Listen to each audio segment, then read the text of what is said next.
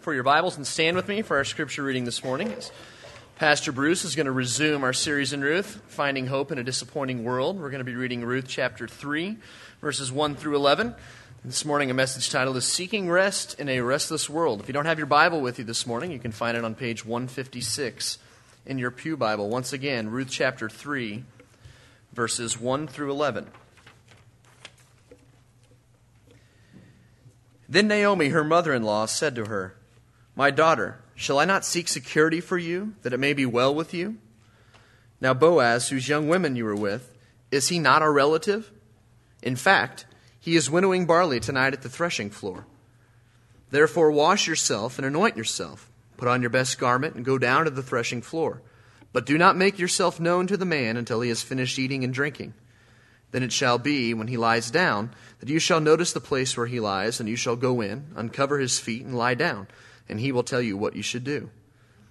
And she said to her, "All that you say to me I will do." So she went down to the threshing floor, and did according to all that her mother-in-law instructed her. And after Boaz had eaten and drunk, and his heart was cheerful, he went to lie down at the end of the heap of grain. And she came softly, uncovered his feet, and lay down. Now it happened at midnight that the man was startled, and turned himself, and there a woman was lying at his feet.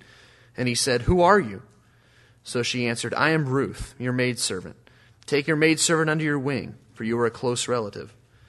Then he said, "Blessed are you of the Lord, my daughter, for you have shown more kindness at the end than at the beginning, in that you did not go after young men, whether poor or rich. And now, my daughter, do not fear. I will do for you all that you request, for all the people of my town know that you are a virtuous woman." Father, we come to you this morning and ask you to open our hearts and minds, and just know that we can find rest in a difficult world through you and through your Son. Be with Pastor Bruce, give him the words to speak, and just help us to apply your message in our lives. In Jesus' name, amen. Well, as Zach mentioned in our scripture reading here, we want to resume our series that we began last month, really back in September, and in the book of Ruth, a series in which we've titled Finding Hope in a Disappointing World. And since we took a 3-week break due to our World Outreach celebration, perhaps it may be good for us to do just a little bit of review of what we learned up into our break. And so if you go back to the first chapter, you may remember, if you were part of our series, and as we started it, the first chapter of Ruth is filled with great disappointment, is filled with devastation. And the reason for that is because in the midst of a famine that came to the nation of Israel, to God's people, Elimelech and his wife Naomi and their 2 sons, they moved to Moab in search of food instead of staying in Bethlehem and simply trusting God to provide for them. And of course, the wages of sin was death for them, as Elimelech and his 2 sons died, leaving behind these 3 grieving widows. But through God's graciousness, Naomi hears that there is food again in Bethlehem, where she is from. And Ruth makes this unbelievable commitment to forsake her family, to forsake her false gods of Moab, and to follow Naomi back to Bethlehem, but more importantly, to follow Naomi's God, the one true living God, in which we have just sung about this morning. And so she makes this commitment, and her life is forever changed. That's basically the summary of Ruth chapter 1. And then we come in chapter 2 of Ruth, and Naomi and Ruth are now back on Bethlehem. And you would think everything would be hunky-dory, would be awesome and good, except they have hit rock bottom, and the reason is they are broke, they're hungry, with no one to provide for them, no one to protect them. And so Ruth, out of this courageous step of faith, she launches out and tells her mother-in-law Naomi, "Hey, I'll go out into the fields and I will glean food for us."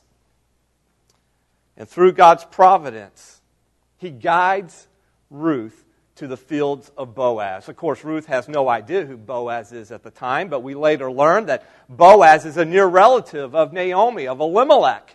He's a kinsman who will, in the end, become a redeemer for the Ruth and her family, and the family. And so the chapter ends, though, by making this startling statement that Ruth is still a widow. She still has a need of a husband. Now, if you've read ahead in the book of Ruth, you know that chapter 4 is this great chapter about weddings. It's a joyous chapter because a wedding takes place. But first there must be this night of seeking, this night of waiting. And in many ways, chapter 3, as Zach read for us, is probably one of the most difficult chapters to understand out of the book of Ruth. And yet, this chapter is essential to the story of Ruth. But more than that, it's essential to our own redemption, our story of redemption as well. Now, one thing I want to make clear right from the beginning here, as we look at chapter 3 of the book of Ruth, everything that happens in this chapter, everything that takes place in chapter 3 hinges on and is set in motion by one great concern. Everything that takes place hinges on and set in motion by Naomi's one great concern for Ruth. And you say, well, what is Naomi's one great concern for her daughter-in-law, Ruth? Well, notice it. The answer is found in verse 1. When Naomi says to Ruth, my daughter-in-law, should I not seek security? In fact, that word can also literally be translated rest. Shall I not seek security or rest for you, that it may be well with you? This is the one great issue that is burning now in the mind and heart of Naomi. She knows that Ruth is still a widow and a stranger in the land. And her great concern for her daughter-in-law is that she will find security and rest in her life. Now just think about that for a moment with me. The idea of security, the idea of rest. Well, that's what everybody is seeking in life. Everybody wants rest in life, security in life. It's what we're all seeking. And people may not express it in those terms. They may not come out and say, oh, I'm seeking rest, I'm seeking security. But when you strip everything away, and in the heart of hearts, we want to be at peace in our heart. We want to be at rest in our heart. We want a security about who we are and where we're going and what's happening to us. We're all seeking security, rest, if you will. 4 weeks ago, as many of you know, most of the world knows, on October 5th, 2011, Stephen Paul Jobs died at his home in Palo Alto, California, at the age of 56 after his 8-year battle with pancreatic cancer. Steve Jobs was the co-founder, chairman, and CEO of Apple Incorporated. And it was said that he was the Einstein of our time with advances in technology that shaped everything we do today. A brilliant man who dazzled us with technologies such as the iPod, iPhone, iPad, which in his own words, and I quote, don't necessarily change the world, but make it easier to allow us to touch people we might not otherwise. He was known as an inventor, an outside-the-box thinker. Jobs also searched for something more, though, in his life. Marked by a pilgrimage to India in the 70s, experiments with psychedelic drugs, and a lifelong Buddhist practice supported by a strict vegetarian diet. In the mid-70s, Jobs traveled to India and declared himself a Buddhist. From a certain perspective, even Apple's design principles embody a Buddhist aesthetic of simplicity. Whatever Jobs saw, he had been seeking it for decades. According to a new biography by Walter Isaacson, Steve Jobs' hand-picked biographer. For most of my life, I have felt there must be more to our existence than meets the eyes, Steve told Isaacson. The adopted son of blue-collar Californians spent much of his early adulthood searching for that unseen something. And despite his Buddhist background, Jobs was often mean, manipulative, and egocentric, writes Isaacson, whose book is filled with tales of the Apple chief's abusive behavior. Unfortunately, his Zen training never quite produced in him a Zen-like calm of inner serenity. In other words, rest. Isaacson writes, and that too is part of his legacy. 60 Minutes, maybe you saw it a couple of weeks ago, did an interview with Stephen Isaacson, the biographer, who shared, and I quote what he said, "I remember sitting in his backyard in his garden one day, and he started talking about God." This is Steve. He said, "Sometimes I believe in God, sometimes I don't. I think it's a 50-50 maybe. But ever since I've had cancer, I've been thinking about it more. And I find myself believing a bit more. Maybe it's because I want to believe in an afterlife. That when you die, it doesn't just all disappear. The wisdom you've accumulated, somehow it lives on." Then he paused for a second and he said, "Yeah, but sometimes I think it's just like an on-off switch. Click and you're gone." He said, and paused again, and he said, "And that's why I don't like putting on-off switches on Apple devices." Steve Jobs, the founder of Apple, which I'm sure many of you right now are carrying his technology, his inventions, his devices. Let me tell you, he died financially secure. Do you realize he had a net worth of over $7 billion? He died financially secure. But do you think he died spiritually secure? When he took his last breath, do you think he did so with peace in his heart about his eternal destination? Or do you think he died with a restless heart filled with turmoil? Steve Jobs was one of the most successful men in the eyes of the world, and yet all the success in the world cannot bring, listen, rest to his soul. Listen, people today are more anxious than ever and are seeking rest like never before. People are searching for a peace. They're searching for security, and unfortunately, most people never find the rest they're looking for because they're looking in the wrong places. And so they live without ever knowing the kind of rest that's only found in the person and work of Jesus Christ. What is rest? What exactly are we talking about here when we speak of rest?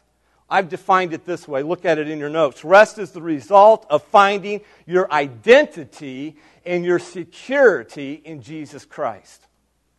Now think about this with me for a moment. When you know who you are in Christ, that's my identity. What is my identity in Christ? I'm a child of God. I'm a son of God or a daughter of God. And when you know your identity in Christ and you know what you have in Christ, that is my security. And what is my security in Christ is what Peter tells us, is what he calls a living hope in 1 Peter chapter 1. It's the promises of God. It's knowing who you are, where you are, and where you're going. That's my security. And when you know who you are in Christ and what you have in Christ, let me tell you, then you have truly found rest for your soul and security for your life. This is a rest and a security that the world cannot give us and that the world cannot steal from us. As David reminds us in Psalm 62, verse 1, I love his words when he says, "Truly, my soul finds rest in God. My salvation comes from Him."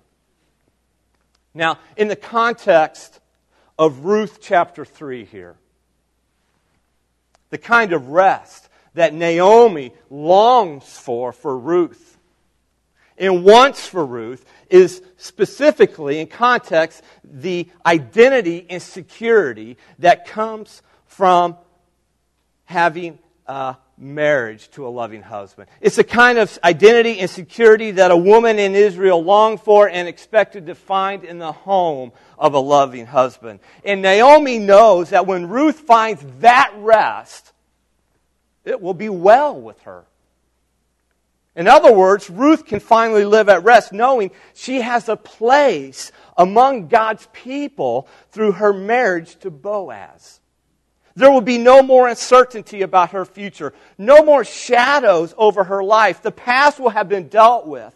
The clothes of mourning as a widow can finally be put away, and she will have a place among God's people worshiping the one true God. That's what Naomi's one great concern is for her. But folks, listen to me. This is the same great concern that lies at the heart of the gospel for you and I. The gospel comes to us in the words of Jesus Christ and in the words of Naomi and asks, "Shall I not seek rest for you that it may be well with you?" The kind of rest that Jesus gives us is a rest that washes away all our burdens and the guilt of our past. It's a rest that comes with the promise of eternal security as a child of God. Now, keep in mind, as we go through part of this chapter of Ruth chapter 3, that the book of Ruth is much more than just the story of Boaz's marriage to Ruth. The book of Ruth is a picture for us. It's a picture of Christ's relationship to those who put their trust in Him and belong to Him and find rest in Him. And so we're going to look at this chapter in that regard. What we're going to see is that in the steps that Ruth takes to find marital rest in Boaz, we see the steps we must take if we want to find spiritual rest in Jesus Christ. What are those steps? Notice it with me here. If you want to find rest in your life, not just for the future but for the present, you must take 3 steps. The first step is this: you must come to the right person, which is Jesus Christ. You must come to the right person. Ruth needed a husband. Ruth needed a home of her own. Now, this is not exactly a new observation, as the last sentence of chapter 2 reminds us she is still living with her mother-in-law, Naomi.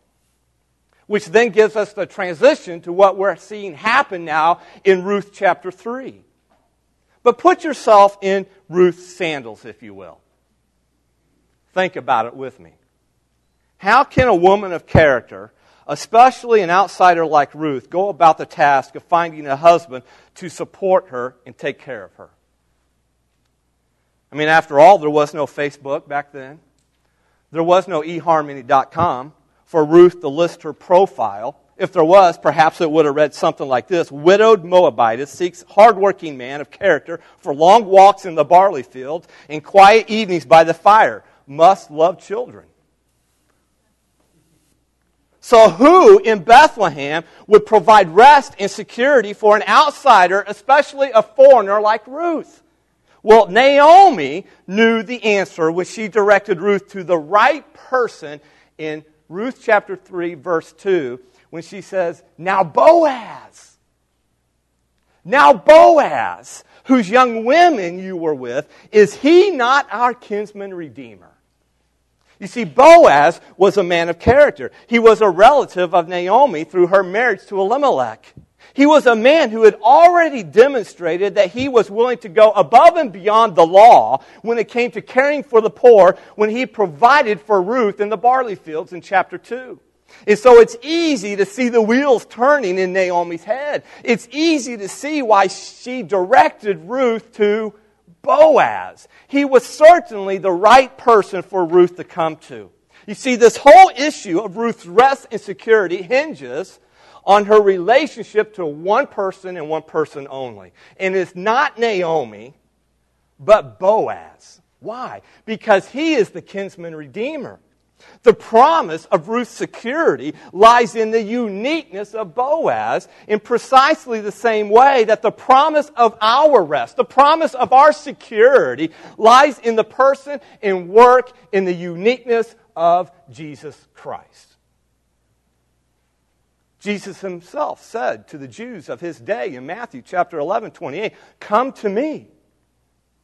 Come to me, all who labor and are heavy laden, and I will give you rest." Listen, the world, as you know it, has its own promises of security and fulfillment and peace and rest. The world promises peace on certain conditions, saying that if we get this, or if we achieve that, it will be well with you. But this kind of security and rest is confined to the experiences of certain pleasures, to the accumulation of certain possessions, and the achievement of certain successes. But it is an elusive dream. I mean, how many people have lived for these very things, and yet they have found no rest for their soul? What do you think Steve Jobs would say to us now if he could come back from his eternal destination and stand before us today? You see, the great concern of the gospel of Jesus Christ is that our souls will find rest. And there is only one place where real, lasting rest may be found. And that is in Jesus Christ. Now, let me pause here for a moment.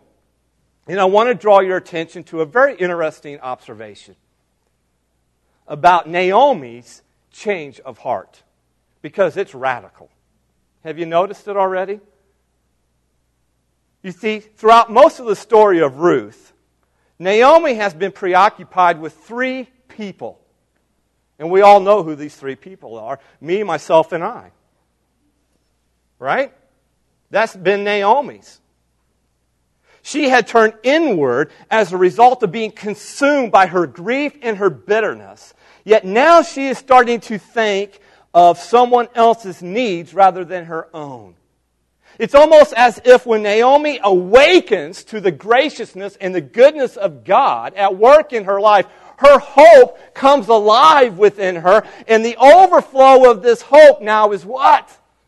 It's her great concern for Ruth to find rest. And so she points Ruth to the right person who can provide it for her. What I think has happened to Naomi, somewhere along this journey that she's been on, is I think she's come to a place of repentance in her life. I think she has seen the light, and she has repented of her bitterness towards God. And now she can see the graciousness and goodness of God at work in her life. And so instead of having this inward focus, it's now an outward focus, and she can begin to think of others and serve others. Bitterness drives us inward in self-absorbed focus and depression, but repentance enables us to serve other people's needs. And you are seeing the demonstration of that in Naomi's one great concern for Ruth. So if you want to find real rest, lasting rest, then you must first come to the right person of Jesus Christ. Step number 2 is you must come to the right place.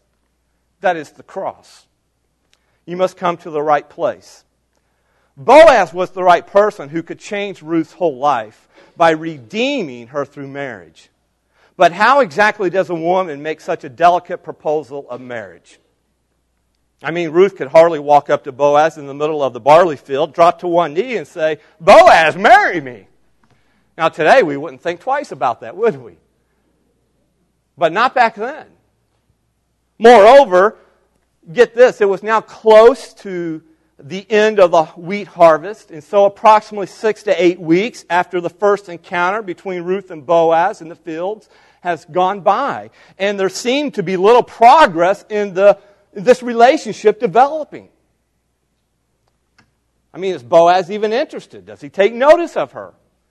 What's going on here? However, Naomi had an idea of how to jumpstart things. But it meant Ruth had to go and see Boaz at the right place. Notice Naomi's instructions to Ruth in verses 2 through 4. Naomi says to her, "In fact, he," that is Boaz, "is winnowing barley tonight at the threshing floor. Therefore, wash yourself and anoint yourself and put on your best garment." Now, that best garment doesn't mean put on your best dress like we think of putting on our best Sunday clothes or we're going to go out on a date or anything. All that means is an outer garment that's normally served for the purpose of keeping warm, especially at night. You would use it as a blanket even. And then Naomi says, "Go down to the threshing floor, but do not make yourself known to the man," that is Boaz, "until he has finished eating and drinking. And then it shall be, when he lies down, that you shall notice the place where he lies, and you shall go in, uncover his feet, and lie down, and he will tell you what you should do. Now, let's be honest. This is a rather odd way of finding a husband, to say the least. You single gals, I would not recommend this methodology. All right? To you single guys, I don't recommend it either. In fact, these instructions by Naomi are extremely ambiguous, where almost every word in the Hebrew in verse 4 is capable, get this, of more than one idea. Which is why some commentators, I would venture to say liberal commentators, interpret this incorrectly, I believe. They interpret this in a sexual way. That something took place that was not pleasing to God. And yet, our minds can't help but go there when you read this. I mean, after all, what is one to think of a woman who bathes, puts on perfume, and then in the dark of the night lies next to a man? Seems like an invitation to me. Did Naomi really intend for Ruth to seduce Boaz and act like a Moabite woman?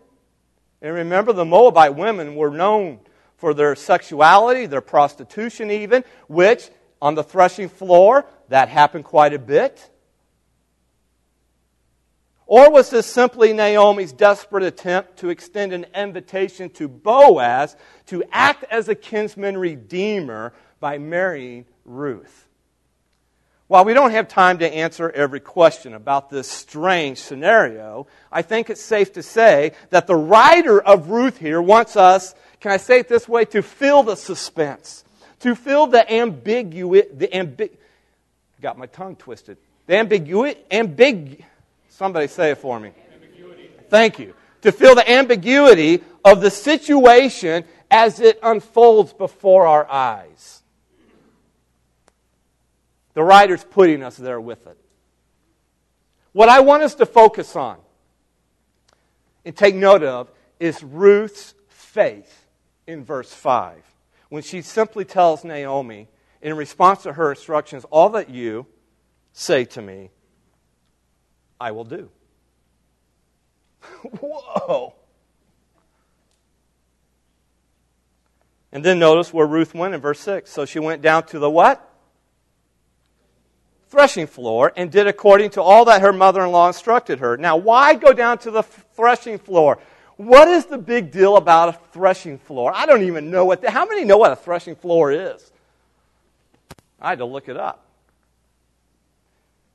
What's the big deal? Why go to the threshing floor? Because it was the end of the harvest time for threshing the barley and the wheat. It was time for separating what was valuable and inside from what was outside and unnecessary. And threshing depended on a large extent on the breeze, the air coming through to separate the wheat from the chaff as you threw it into the air. And then it fell onto the threshing floor. So the threshing floor, think of it this way. It's a place of separation. And Bethlehem's threshing floor was probably outside the city where it could catch the breeze better. Now in the Bible, and I don't have time to show you this, but in the Bible, let me tell you, the threshing floor is a very significant place. It's the place, as I said, of separation. It's the place where God deals with His people and separates our sin and our selfishness and our self-interest and our self-reliance like God did with who in Judges? Gideon. Go to Judges chapter 6. And where does God find Gideon? Threshing wheat, except he wasn't doing it on the threshing floor. He was doing it in a wine press because he was so scared like a little baby. Because the Midianites were coming down and terrorizing them. But God separated all that out at the threshing floor of Gideon. What I want you to see here is the threshing floor is the place of separation. In fact, God gives us this picture even that it will be in the final judgment. It's represented by a threshing floor when God sends His angels to gather the nations, and the wheat and the tares that grew together till the time of the harvest will be brought to God's threshing floor, and He will separate the chaff, who are false believers, from the wheat, who are true believers. And so the threshing floor is a place of separation. It's a place where God deals with us. And the threshing floor of Boaz was to be the place where Ruth would find rest and peace and security her soul longed for. Now for us today, for you and I, who, because of our sin nature, we have no peace with God. And we have no rest in our hearts because of our sin nature that we're born with. We are born as enemies of God. God has a place where He resolves the issues that affect our relationship with Him, so that we can now have peace with Him. We can now have rest in our souls. You say, what is that place? Well, it's the cross of Jesus Christ. It's the place where God deals with every sinner who comes to Him in faith. It's there at the cross that God's judgment is poured out on His Son. It's there at the cross that God is able to deal with our past and wash away every sin by Christ's shed blood. It's there at the cross where Christ paid the price for our own redemption. And so Naomi directs Ruth to go to the man who can redeem her. If she is to find rest and security, she must go to Boaz at the threshing floor. Yes, Naomi's instructions were bizarre, to say the least. I don't fully understand them all, I'll be honest with you. So why did Ruth follow these strange instructions? I think there's two primary reasons here. Quickly, first of all, Ruth came to Boaz at the threshing floor with a great need. She followed this because she had a great need in her life. Boaz alone had the promise of rest and security for her soul. For Ruth, there was only one Redeemer who can meet her great need, and she had to see Him that very night. Listen, folks, there's only one thing that drives people to Christ. One thing and one thing only that drives us to the cross of Jesus Christ. And that is when we recognize our own great need as sinners. You see, without this sense of need, we will never come to Christ for our identity and our security and our rest. We will continue to try to find peace and security and identity in what the world has to offer. But the world develops within us a sense of independence apart from God, a sense of self-reliance. I don't need God. And it encourages us to say, I have need of nothing. But the reality is we still have a huge need. And only Christ can satisfy and meet that great need. And then number two, Ruth came to Boaz at the threshing floor with great boldness. Perhaps Ruth was pushing the boundaries of decency to their limit by coming to Boaz in the middle of the night. In fact, some might even question her integrity and her motives, but Ruth is restless. The matter had to be settled. She can't delay it any longer. She has to deal with it now, once and for all, even if it means risking her reputation.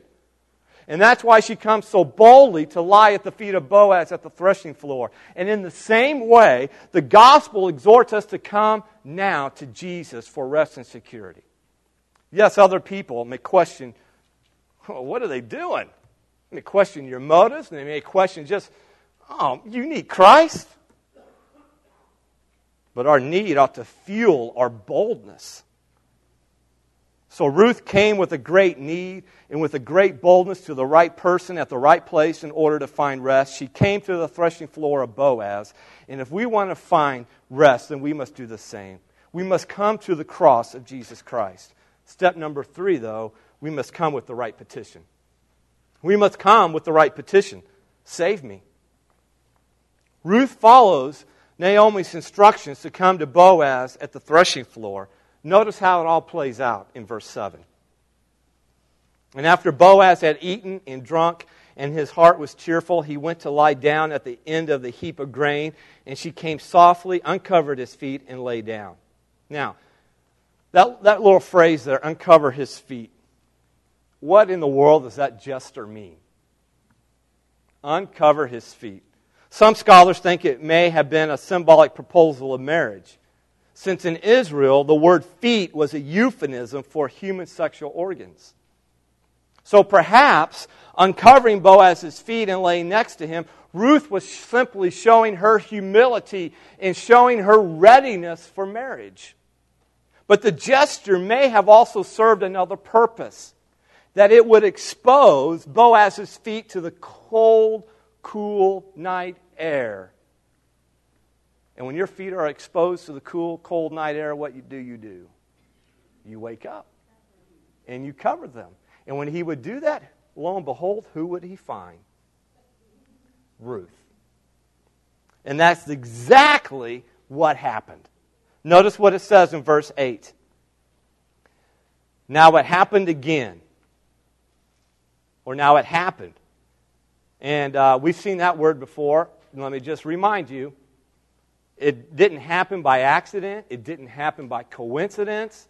Nothing happens by accident or coincidence. It happened because of God's divine providence.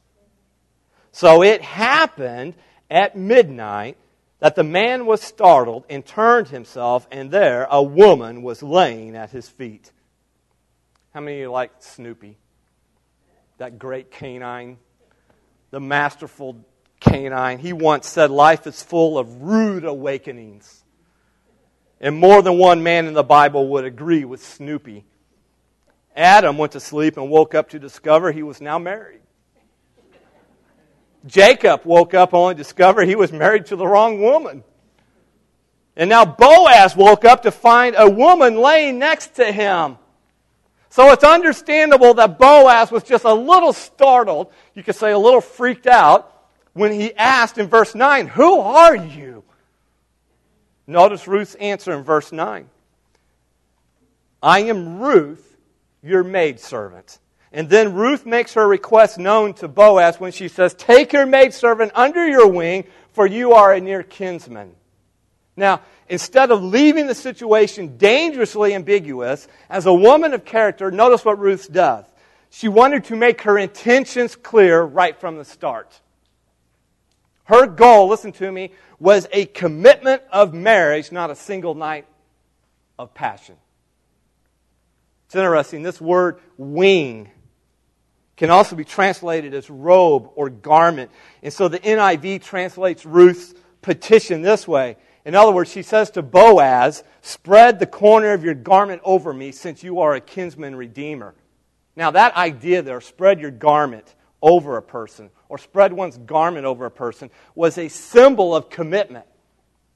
It would be roughly the equivalent of when a man gets on his knee and proposes to his lovely bride-to-be and asks her hand in marriage. And what does he do? He gives her something. What does he give her? A ring, an engagement ring.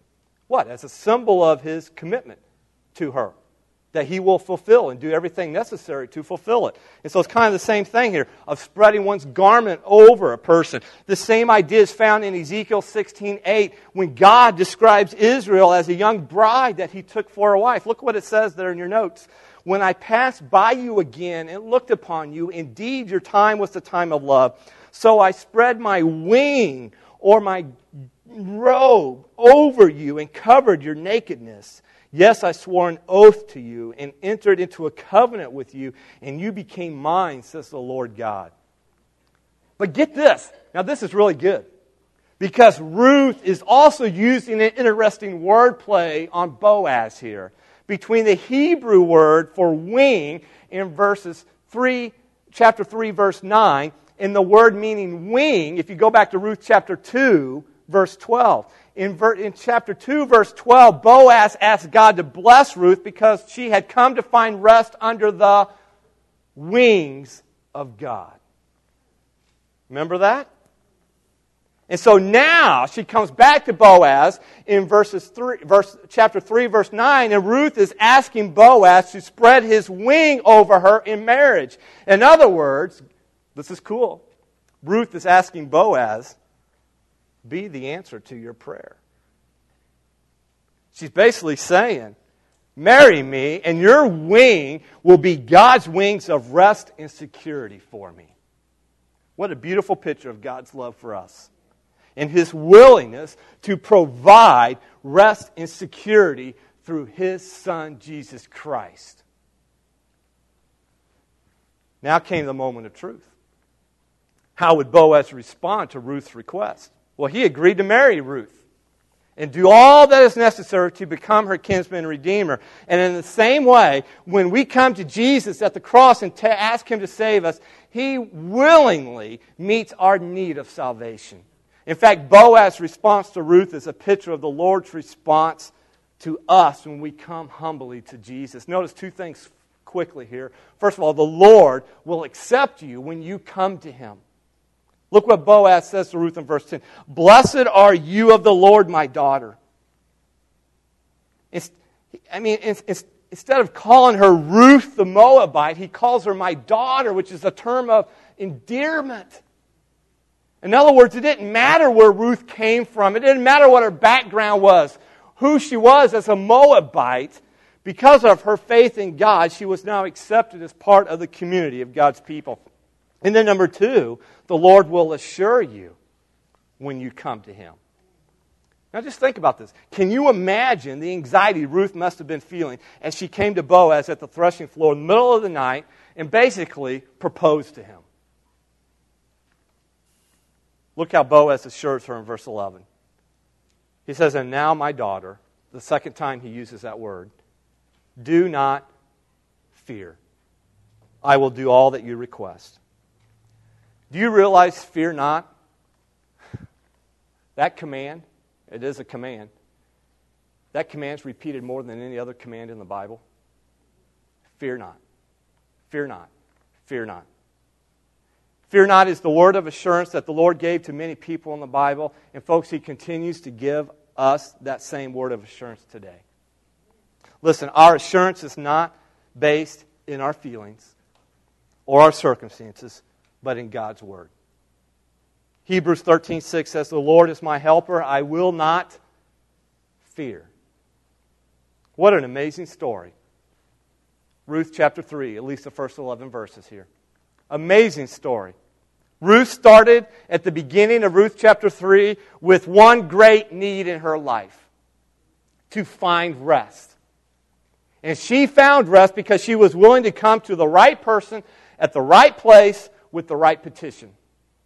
And we can find rest for our souls if we are willing to do the same as Ruth. But we must come to the right person in Jesus Christ, at the right place at the cross, with the right petition of, Lord, please save me. If I could go back to the beginning, Steve Jobs searched his whole life for the kind of rest for the soul that is only found in Jesus Christ. And he died with a restless heart because he never came to Jesus Christ, as far as we know. There was another person who died last month at the age of 87 on October 28th. She had no earthly fame, no earthly fortune to speak of. But she had one thing Steve Jobs didn't have. She had rest in her soul. Dorothy Peters died with rest in her heart, knowing she was at peace with the Lord. In fact, she longed to go home to be in the presence of the Lord. That's the kind of rest that's only found in Jesus Christ. But she just didn't die with rest in her heart. Folks, listen, if you knew her, she lived with a peace of heart because she had peace with God through Jesus Christ. She had what Steve longed for and what he was searching for. And no amount of money can buy that kind of rest.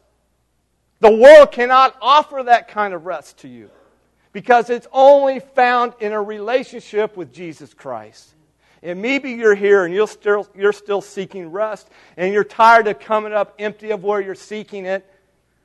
And you're tired of coming up restless at night when you lay awake in bed and put your head on the pillow and the turmoil and the chaos in your heart just grinds away at you. Listen, you can find the rest you're searching for once and for all today if you're willing to come humbly to the right person at the right place with the right petition. In just a moment, we're going to have a time to respond where the praise team's going to sing. And you can pray to the Lord. In fact, there's even a prayer at the bottom of your notes that you can follow. But before we close, let me ask a question to those of us who are already followers of Christ and have found rest in Jesus Christ. Those of you who would say, Jesus is my Savior. I know Christ. And if you're here this morning, then here's my question to you and to myself. Like Naomi, am I concerned enough for people who are lost and restless to lead them to Jesus Christ so they may find rest? In other words, like Naomi, do I have a heart that cares enough to act? Folks, listen to me. Naomi had one great concern for Ruth: that she would find rest. What about you? What about me? What's your one great concern for people who are lost and restless? Are you concerned enough to show them Christ and to tell them about Christ and to lead them to Christ so that he or she might find rest for their soul? Let's bow our heads. And as the praise team comes, here's what I'm asking you to do this morning in response to this message. If you're still seeking rest, and you want to find the kind of rest that's only found through a relationship with Jesus Christ, then I'm asking you to come to Jesus at the cross and ask Him to save you. And if you need to use the sample prayer that's there in your notes, right where you're sitting, will you come to Jesus at the cross and ask Him for the rest that He can only give you? If you're here this morning, you're a believer in Christ, then I'm asking you to write down just the name of one lost person and pray for them right now. One person who you know who was lost and restless because they don't know Jesus Christ. And to pray that God would use you to lead them to finding rest in Jesus Christ. While the praise team sings, will you respond? Oh,